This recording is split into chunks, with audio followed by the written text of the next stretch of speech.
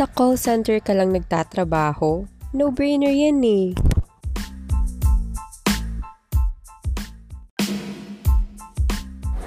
Post ka ng post ng picture ng kape? Akala mo hindi namin kayang bumili niyan?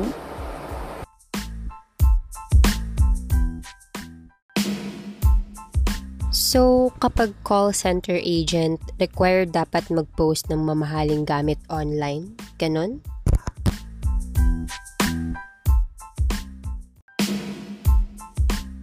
Ang tagal mong nag-aral tapos sa call center ka lang din babagsak?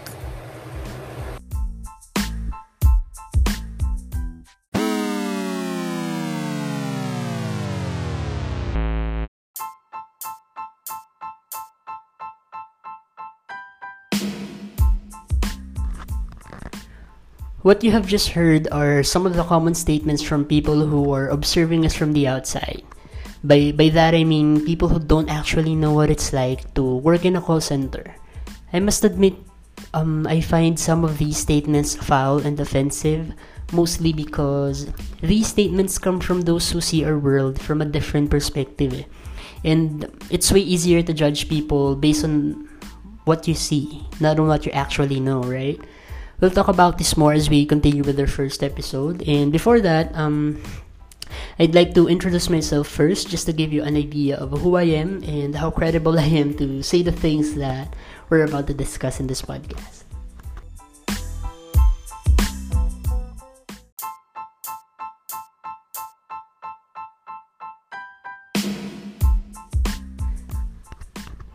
Good morning mga aswang. I know it's probably nighttime sa mga oras na to, but this is our morning. Huwag kayong makialam. My name is Oman. I started my career in this industry back in 2011. After I graduated college, I tried to apply to some call centers, and I was rejected for more than a dozen times. So, a dozen times. Naturally, I got tired. Tangina, more than a dozen times ba naman? Natural lang na mapagod ka, di ba? I always made inevitable mistakes during my past interviews, and it came to a point when I really wanted to quit applying. Parang, that's it. I've had enough. I no longer wanted to go through the same shit ever again. Kasi sa totoo lang, kahit sa ang industry, malapit ang mundo para sa mga taong walang work experience. And that's a fact. Parang majority ng hiring personnel have forgotten where they all came from. Parang nakalimutan nila na at some point in time, they were once newbies too. So, parang batang ape, I complained with my mom about how bad life was treating an inexperienced individual like me. And sabi ko, ayoko na maghanap ng trabaho. And all my mom managed to say was a single sentence which made a lot of sense to me. In all her wiseness, she asked, and these are her exact words, paano mo malalaman yung tama kung hindi ka magkakamali? That question stunned me for a second, and I realized, oo nga no, lagi ako nagkakamali kasi na hindi ko pa alam kung ano yung tama. Well, that made sense, but then I thought, pero, kasalanan ba nila na hindi nila itinuturo sa akin kung ano yung tama? O kasalanan ko ba kasi hindi ako natututo sa mga pagkakamali ko?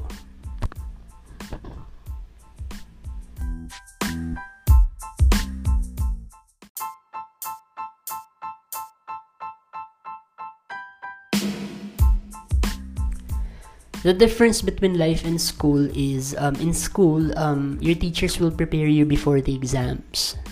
Right? Bibigyan ka muna nila ng maraming lessons bago ka nila i-test. In life, baliktad. Ititest ka muna nila ng sagaran. And I mean, sasagarin ka talaga bago matutunan yung mga lessons. So, the night after that conversation I had with my mom, I started to look back at my past interviews and review my performance. Parang lahat ng kodigo, lahat ng scripts ko, nilabas ko, binasa ko, paulit-ulit. And halos maghapon akong nag-Eminem and Nicki Minaj marathon. You know, para lang dumiretso yung dila ko. I didn't even like rap back then, pero kinailangan ko maging rapper kasi it was a good way to practice, and it really did help a lot. And then I dealt with my mistakes and I practiced every day like my life depended on it. Because it did. I mean, honestly, I didn't come from a well-off family. Back then, I was a grown-up man and I needed to make a living for myself. And of course, I needed to provide for my family. And then on one fateful day, ito na, I finally cracked the code. It was October 25th, 2011 when I signed my first job offer or contract. And it's been one of the happiest days of my life. Naalala niyo pa ba kung ano yung, or kung gaano kayo kasaya nung una niyong pinirmahan yung una niyong contract? That feeling. Masaya not only because I finally got the job, but also because I finally understood what winning after losing so many fucking times felt like. I finally won. You know, I finally got out of the quote-unquote inexperienced individual phase.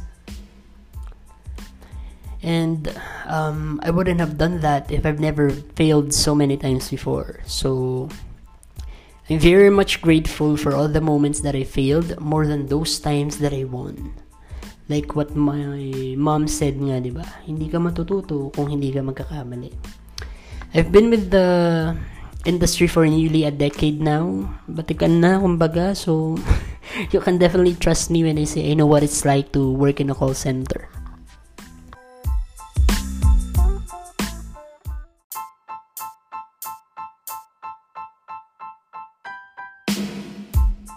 So going back to the point of our podcast, ano bang buhay sa call center, or what is it really like ba to work in a call center?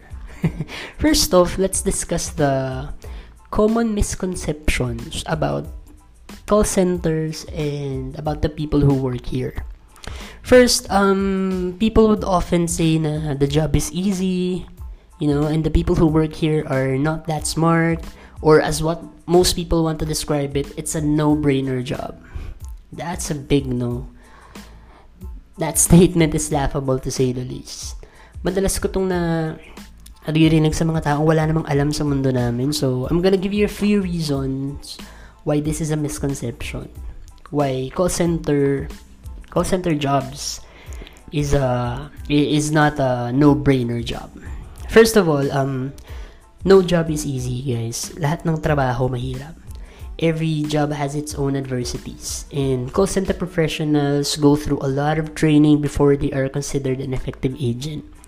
So, answering phone calls and helping customers over the phone is not as easy as it sounds. Hindi ito katulad ng iniisip na iba na kasagot lang kami ng telepono. No, it's not that simple. I wish it was. But it takes a lot of practice to sound like a natural speaker. And you'd have to be clear and concise to whoever it is that's on the other end of the line. So, hindi kami maarte magsalita kasi gusto lang namin mag-inarte. You know, kailangan namin artehan yung salita namin para maintindihan kami ng mga customers. And resolving customers' concerns and providing them step-by-step processes over the phone requires a lot of patience and knowledge. It requires a lot of skills and critical thinking. Kasi hindi ka makaka-resolve ng problema kung hindi ka marunong magbigay ng clear instructions or explanations in English sa isang taong hindi mo naman nakikita physically.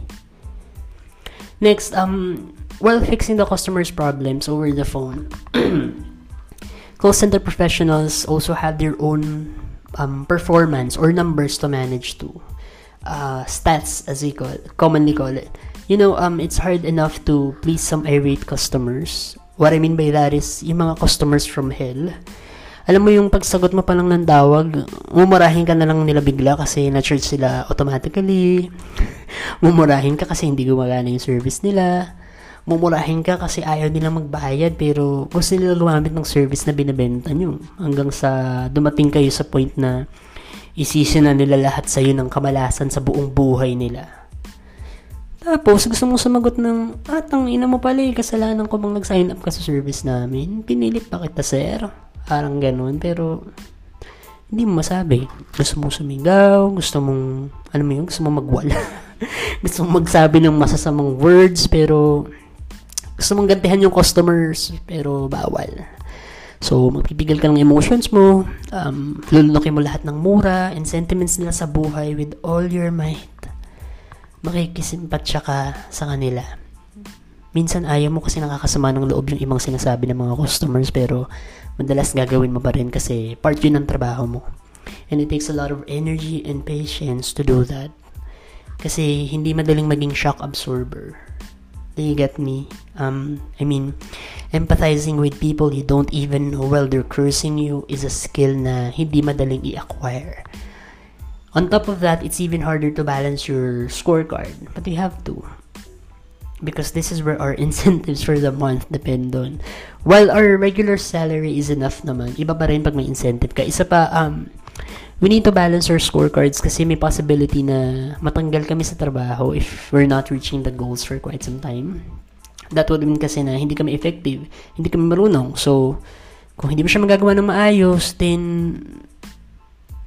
they would have no need to, continue hire you for. Di ba? What would they continue to employ you for? Para saan pa at hinire ka ng kumpanya kung hindi mo magawa yung service that they're paying you to do in the first place?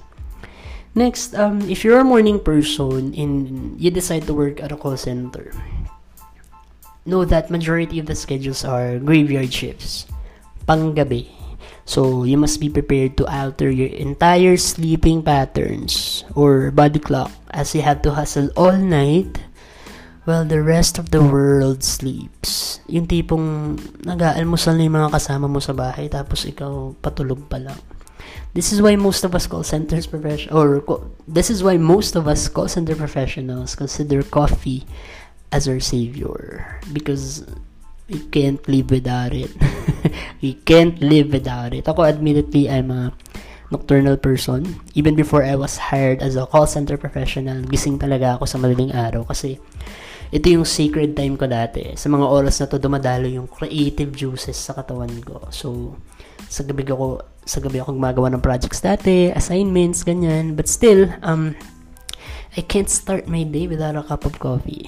I just can't. Yung ibang call center professionals, hindi pwede magkape pero kailangan gising sila magdamag. So, lumalaklak sila ng sweets. Yung iba, kinukurot yung mga sarili nila. Sinasampan. Iba-ibang diskarte. Yung iba, nakikipagchismisan sa katabi nila para, manatiling buhay magdamag. Kaya essential din sa amin magchismisan. Shout out sa mga chismisan ko dyan sa office. Hello, bitches. If you guys are listening, hi. Next, call center professionals are not dumb. Please. Hindi kami bobo. Utang na loob. In my entire career so far, some of the people I've worked with were working students, registered nurses, engineers, teachers, law students, dentists, IT specialists, medical technicians, etc. And kahit yung ibang hindi nag-college, let's say high school graduate lang, or let's say high school graduate, madalas mas marami kang matututunan sa kanila kasi ang simple nila mag-isip. Minsan kasi pag marami kang alam, you tend to overthink things. Pag marami kang alam, you tend to think that you're better than others. And my point is, maraming matalino sa call centers. Sobrang dami, guys. Now, is it our fault to cling to this industry when it opened its doors for us? When, some other industries shut their entrances to our faces? Is it our fault that this industry gives way better salary and compensation than others? I certainly don't think so. Next reason why this is not a no-brainer job for call center professionals who have kids, mga parents, working moms, dads, ganyan.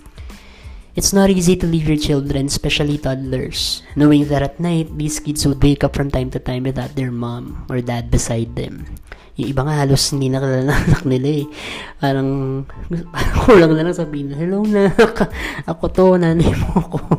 I remember one scenario when an agent took her son to the office kasi walang magbabantay sa bahay nila. So dinala niya yung anak niya sa office. And pinaghintay niya dun sa lobby hanggang sa matapos yung shift niya. Imagine the sacrifice, guys. It's not easy, but parents have to do it anyway.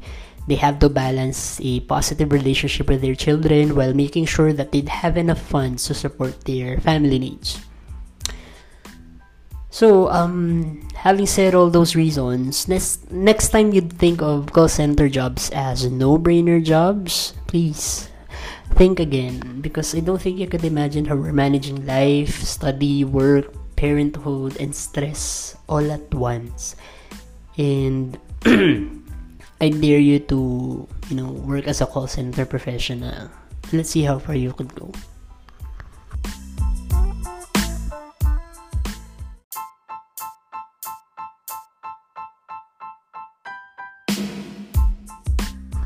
Next, common misconception, and probably the last on our list, call center professionals are rich. Mayayaman daw kami. This is funny. Just to share, before I received my first salary, I listed down all the things I wanted to spend my money on. Groceries, gadgets, clothes, ganyan. And when it was finally payday, I was only able to take a couple of boxes out of my checklist. And it may not be the same for everyone kasi yung iba may kaya naman sa buhay. So, okay, solo nila yung sahod nila. But most of us are breadwinners kasi. Call centers offer very high competitive salary or very competitive salary packages. That's for sure. Pero yung gastusin din namin on a daily basis, competitive din sila. Huwag kang gago sa amin. This goes, I think this goes to everyone. As your salary increases, your cost of living increases too. Sabi ko dati, pag umabot ng certain amount yung sahod ko, yayaman na ako eh. So, after reaching that certain amount, hindi pa rin ako mayaman. Fuck. So, you'd have to effectively manage every penny to make all ends meet. Generally, you have your family to feed, you have your bills to pay, and that's on top of whatever luxury you spoil yourself with. Minsan makukonsensya ka pa na gumastos ng mahal para sa sarili mo eh. Kasi isipin mo, gastusin mo na lang sa bahay yung pera mo. Minsan naman, may mga demonyo kang friends na magsasabi na, alam mo, ang ganda eh. Deserve mo yan eh. Bagay sa'yo eh. Alam mo yun? Mga uudyukan kang gumastos. Gawain ko yun actually. And yes, I believe we fucking deserve it after working so hard. I think most people are sharing it online kasi personal achievement nila yun eh. Ang sarap mabilhan yung sarili mo ng something na alam mong pinaghirapan mo. Right? So, and who the fuck said ba na people can't post expensive stuff online? I mean, technically, it's their Facebook accounts. It's their money. Hindi naman nila ninakaw. So, it should be none of your business, di ba? Now, are we rich? Some of us are, but not every one of us is.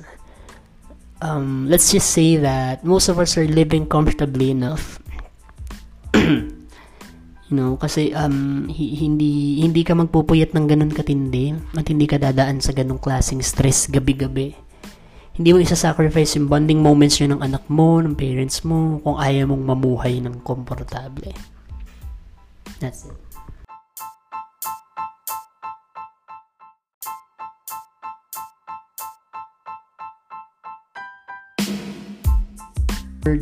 Now that we've covered some of the common misconceptions of outsiders o yung mga taong wala namang alam sa call center, let's discuss what happens next after you signed your first job offer or contract. So, ang unang pagdadaanan is training. This usually lasts for 30 days. Sa iba, it takes 1 to 2 months. Some takes even longer. It really depends on the complexity of the tools and the processes of the program.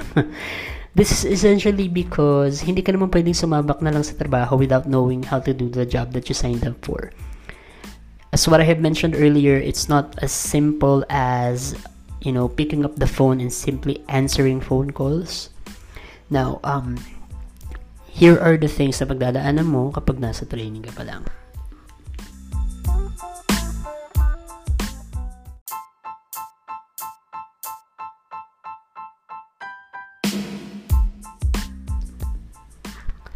Like every new beginning, training starts with an introduction. I'm very awkward with introduction. Hindi lang naman ako, no? 40% of people are introverts. This is based on... Saan ko nabasa to? verywellmind.com. Google nyo. So, kung extrovert ka, siguro madali lang sa'yo chumika ng chumika. Pero kung introvert ka, usually shy type yan, tipid magsalita, ganyan. Ayaw ng spotlight. Ganun. On your first day though, regardless if you're an introvert or extrovert, you would have to speak up. You would need to share some parts of you so that your trainer and your new possible teammates would know about you. Pero gaya nga nang nabasa ko somewhere, hindi ko alam kung saan ko nabasa or saan ko napanood.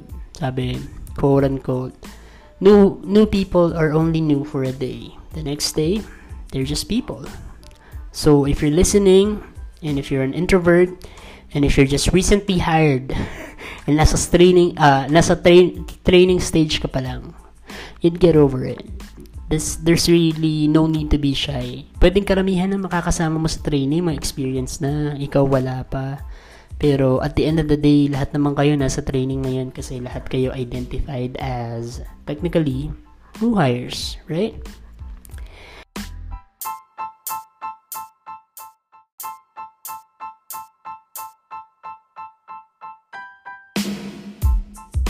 Ang next stage na pagdadaanan mo during training ay transition. This is mostly for first-timers, specifically mga first-timers na hindi sanay magpuyat. This is very challenging. This is a very challenging stage kasi this is where you would start to alter your sleeping patterns. Mahirap. So, there are times na kahit ayaw mo, makakatulog ka talaga sa training, lalo na kung wala kang katsagahan.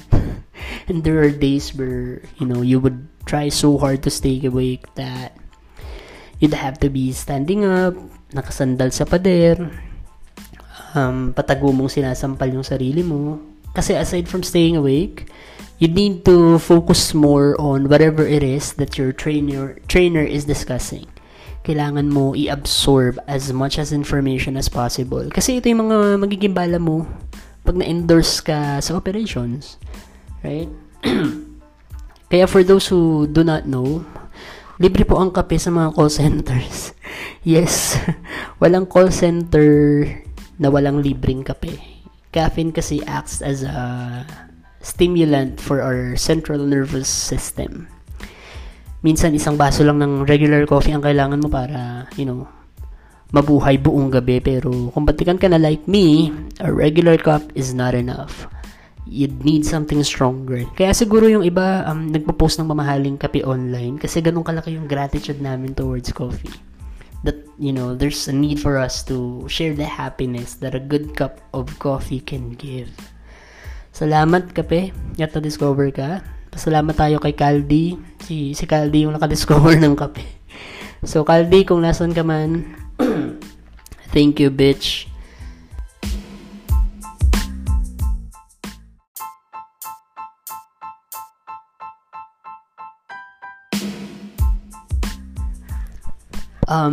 Next is knowledge check. So, like in school, after every lesson in training, we'd have an assessment. This is to test how much information you have absorbed. Gaano karami yung natutunan mo. We do this by doing some role-playing activities and syempre actual examinations. This is open notes most of the time. So, wala kang excuse para bumagsak. I don't have the exact data, but based on my experience, hindi lahat ng na-hire pumapasa sa training. Yung iba namamatay. Naliligwak ba? Mostly because may issue sa attendance, hindi pumapasa sa mga assessments, ganyan. Pero kung ako yung TL mo, and if I have the authority, bibigyan ka ng chance, syempre. I'm a big fan of giving people second chances or third chances or sometimes even more chances than they deserve. I have several agents na hindi pumasa sa assessments and they were about to be dismissed pero ipinasa ko pa rin kasi I believe with proper guidance kaya nila and what most people do not realize is hindi lahat ng kaalaman natututunan sa classroom lang or sa training room lang. You know what I mean? While maganda mag-aral talaga, syempre, at makinig during lectures, iba pa rin talaga yung lesson na ituturo sa'yo ng experience. Walang katulad yun eh. Hindi mo malalaman lahat ng itinuturo sa training o sa classroom unless na-experience mo talaga siya first hand.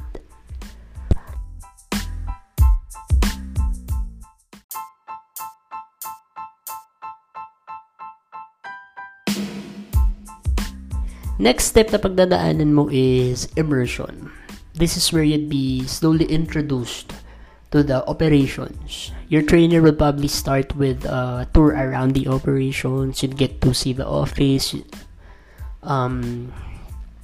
get to see the office you'd work in after your training. You'd hear and see the job that you're about to do. You'd be asked to sit in with tenured agents and listen to their lab calls. You'd be able to observe how they use the tools and how they speak with customers. And kung malandi ka, ang una mo mapapansin is yung magiging crush mo. Siyempre, aside from being poor, if you are poor, kailangan mo ng dagdag inspiration, di ba? So, aside sa mag-observe at mag-focus how tenured agents are doing their thing, ang karagdagang mission mo ay makita at magpapansin kay crush. And that's not bad in my opinion. Hindi basta magka-crush ka sa mga tao sa operations. As long as your top priority is to learn and to gain work experience as much as possible. Kasi remember, ito yung wala ka kaya ka na-reject ng maraming beses dati. The second part of immersion, I think, is where your trainer would ask you to start to take in live calls. What we do in our program during immersion is we ask new hires to take in live calls for 2 hours daily for the first week. In the next week, it'd be 4 hours a day. Next day, it'd be 6 hours a day, and so on. Dito sa immersion stage mo masusubukan kung kahit paano may natutunan ka ba sa mga pinagdaanan mo sa training. Wala.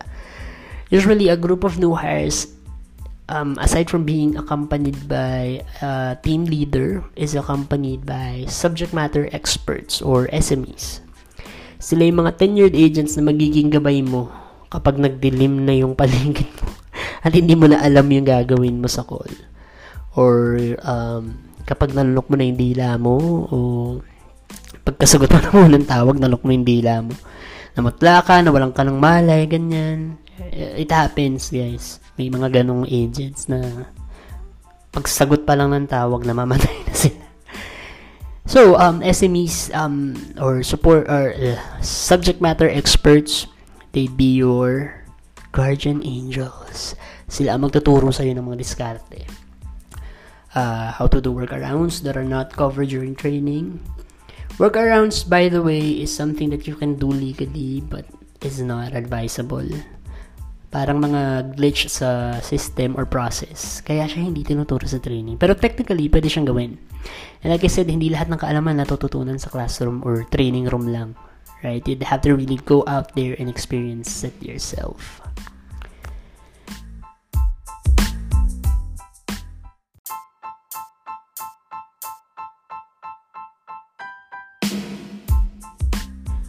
So, natapos ka na sa 4 stages ng training. Next is endorsement. This is where you'd be endorsed to your new team. Haharap ka na sa totoong laban. Ito na yun. I'm not sure how it works with other program, but with ours, after the training and that new hire stage, agents are distributed to different teams. Sadly, may chance na hindi lahat ng kasama mo sa training magiging ka-team mo. And this is, again, depending on the program setup. So, may endorse ka sa bago mong team. Hindi mo na naman kilala yung mga makakasama mo. And majority of the call center professionals are kind naman to newbies. Of course, they've been in your shoes before. They'd be happy to provide help and assistance as long as you ask nicely. But, there are those na medyo salbahe talaga eh. Hindi maiwasan yun. Mga agents na hindi magsha-share ng nalalaman nila. May ganun, guys. If you're a newbie, iwasan mo sila. Hindi sila healthy kasama. Magdidikit ka dun sa mga masaya kasama. Kasi with all the stress that you would go through, you'd better stick with those colleagues na kaya kang i-cheer up. Those colleagues na tuturuan ka ng tama without judging your lack of knowledge. Colleagues that would later turn out to be your friends and your family at work. Imagine you'd spend 9 hours a day, 5 days a week of your life for God knows how long in this industry, and you might as well spend that time with quality friends. Trust me, quality friends.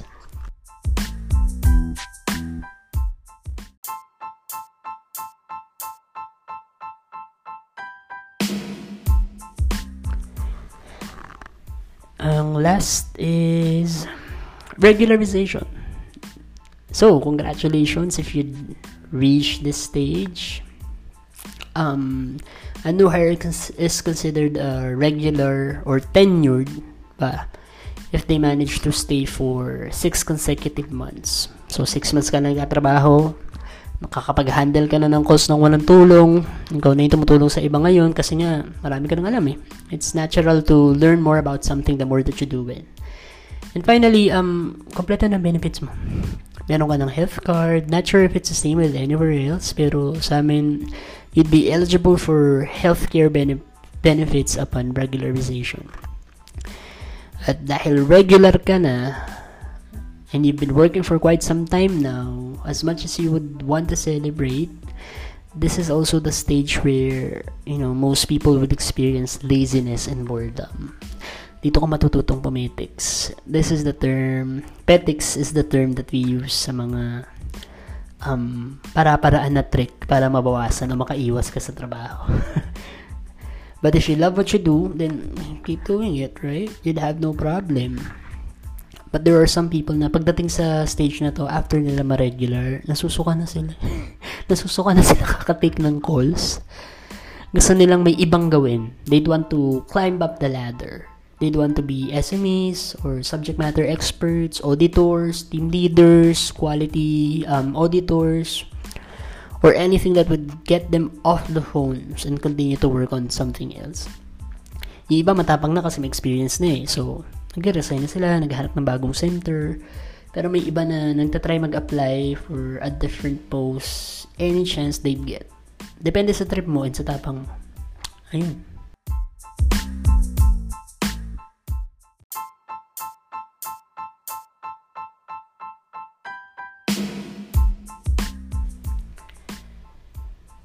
So, what it's really like to work in a call center, meron kaming team building activities sa call center. This is usually planned by agents. So, yung team leader, may mga agents yan na naka-assign sa paghahanap ng place kung saan maganda. Saan budget friendly, saan safe, saan pwede magwalwalan, ganyan. So, kung hindi kaya gumala, we do team lunch, potlucks, mga ganon.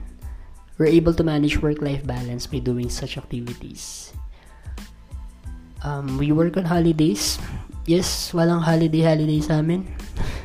Kahit Christmas or New Year, birthday mo, pag natapat na may pasok ka at hindi na-approve yung leave mo, papasok ka talaga. That's part of what we've signed up for. And tagilan ako ng mga college students ha, hindi kayo ang totoong immortal. Kami ang totoong immortal kasi aside sa pagpasok, kahit bumabagyo, papasok kami kahit may lindol, may bomb threat, may saksakan sa daan, barilan, banggaan.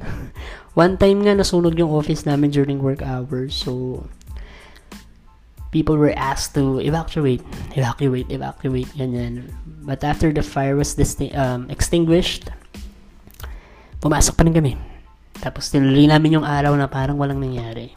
And kahit may pandemic, tuloy-tuloy yung pagpasok namin, guys. But that's a topic for a different episode. My point is, ganun kami ka-flexible and ka-resilient. So, operations naman, o yung actual workspace sa office, to keep the vibe alive. Aside sa pagpapaulan ng libreng kape from the pantry, we're holding different activities monthly. May mga pageants, contests, power hours, kung ano-anong nakakagising na activities na matripan. As long as hindi makaka-impact sa customer service that we provide. And of course, there's money involved. Mukhang pera kami. I mean, let's be honest. That's why we're working in the first place, right? We also have wide pantries, sleeping quarters, bath area, gyms. Parang condo. Yung iba nga sa office na tumitira, we call them commoners. I don't know how or where that term originated, pero yun ang tawag namin sa kanila.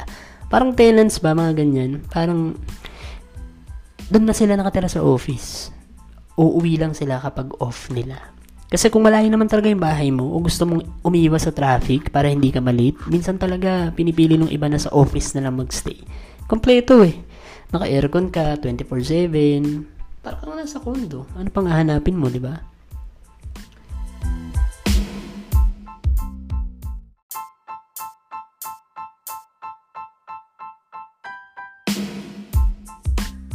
To summarize, I think working in a call center is almost the same as working anywhere else. The only main difference is the time zone.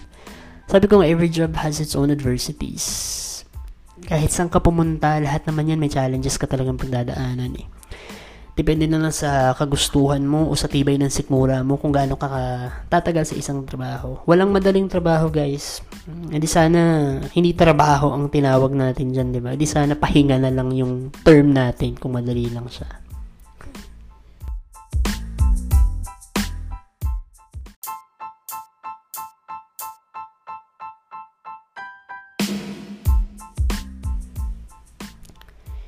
In closing, I'd like to inform everyone that business process outsourcing or BPO or call center industry in general is one of the reasons why this country is still able to maintain its economy, especially now.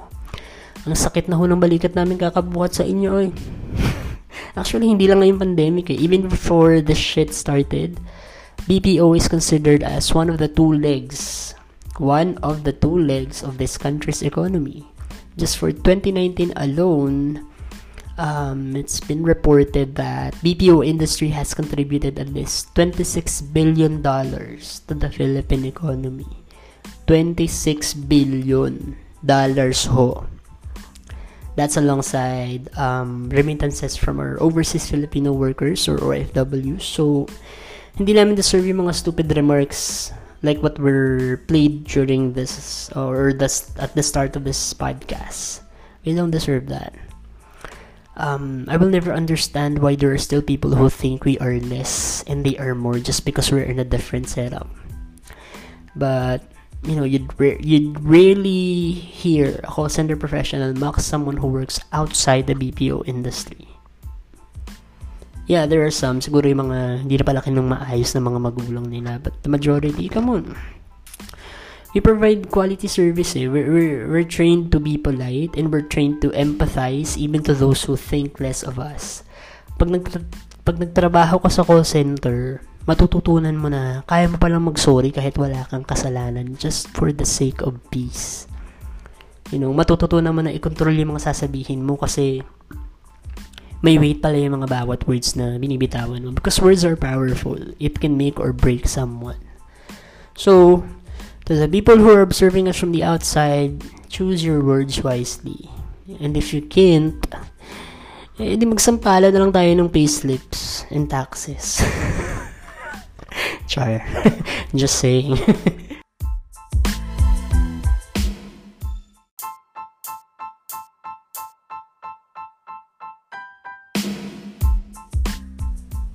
I think we've finally reached the end of this podcast episode.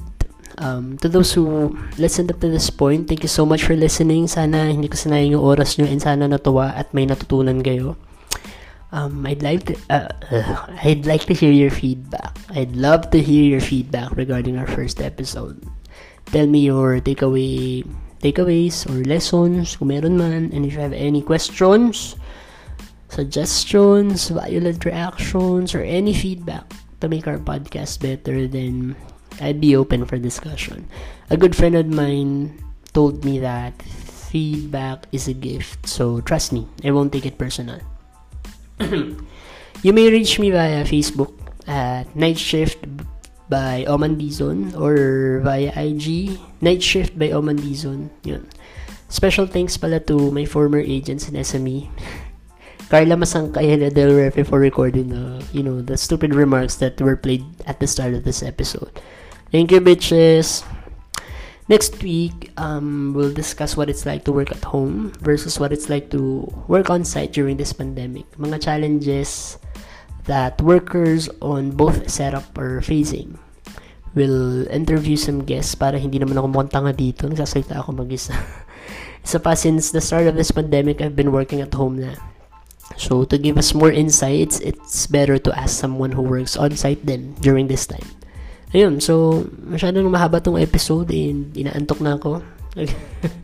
Again, this is Oman. Log out na ako. Bye, bitches. Talk to you next week. Keep safe.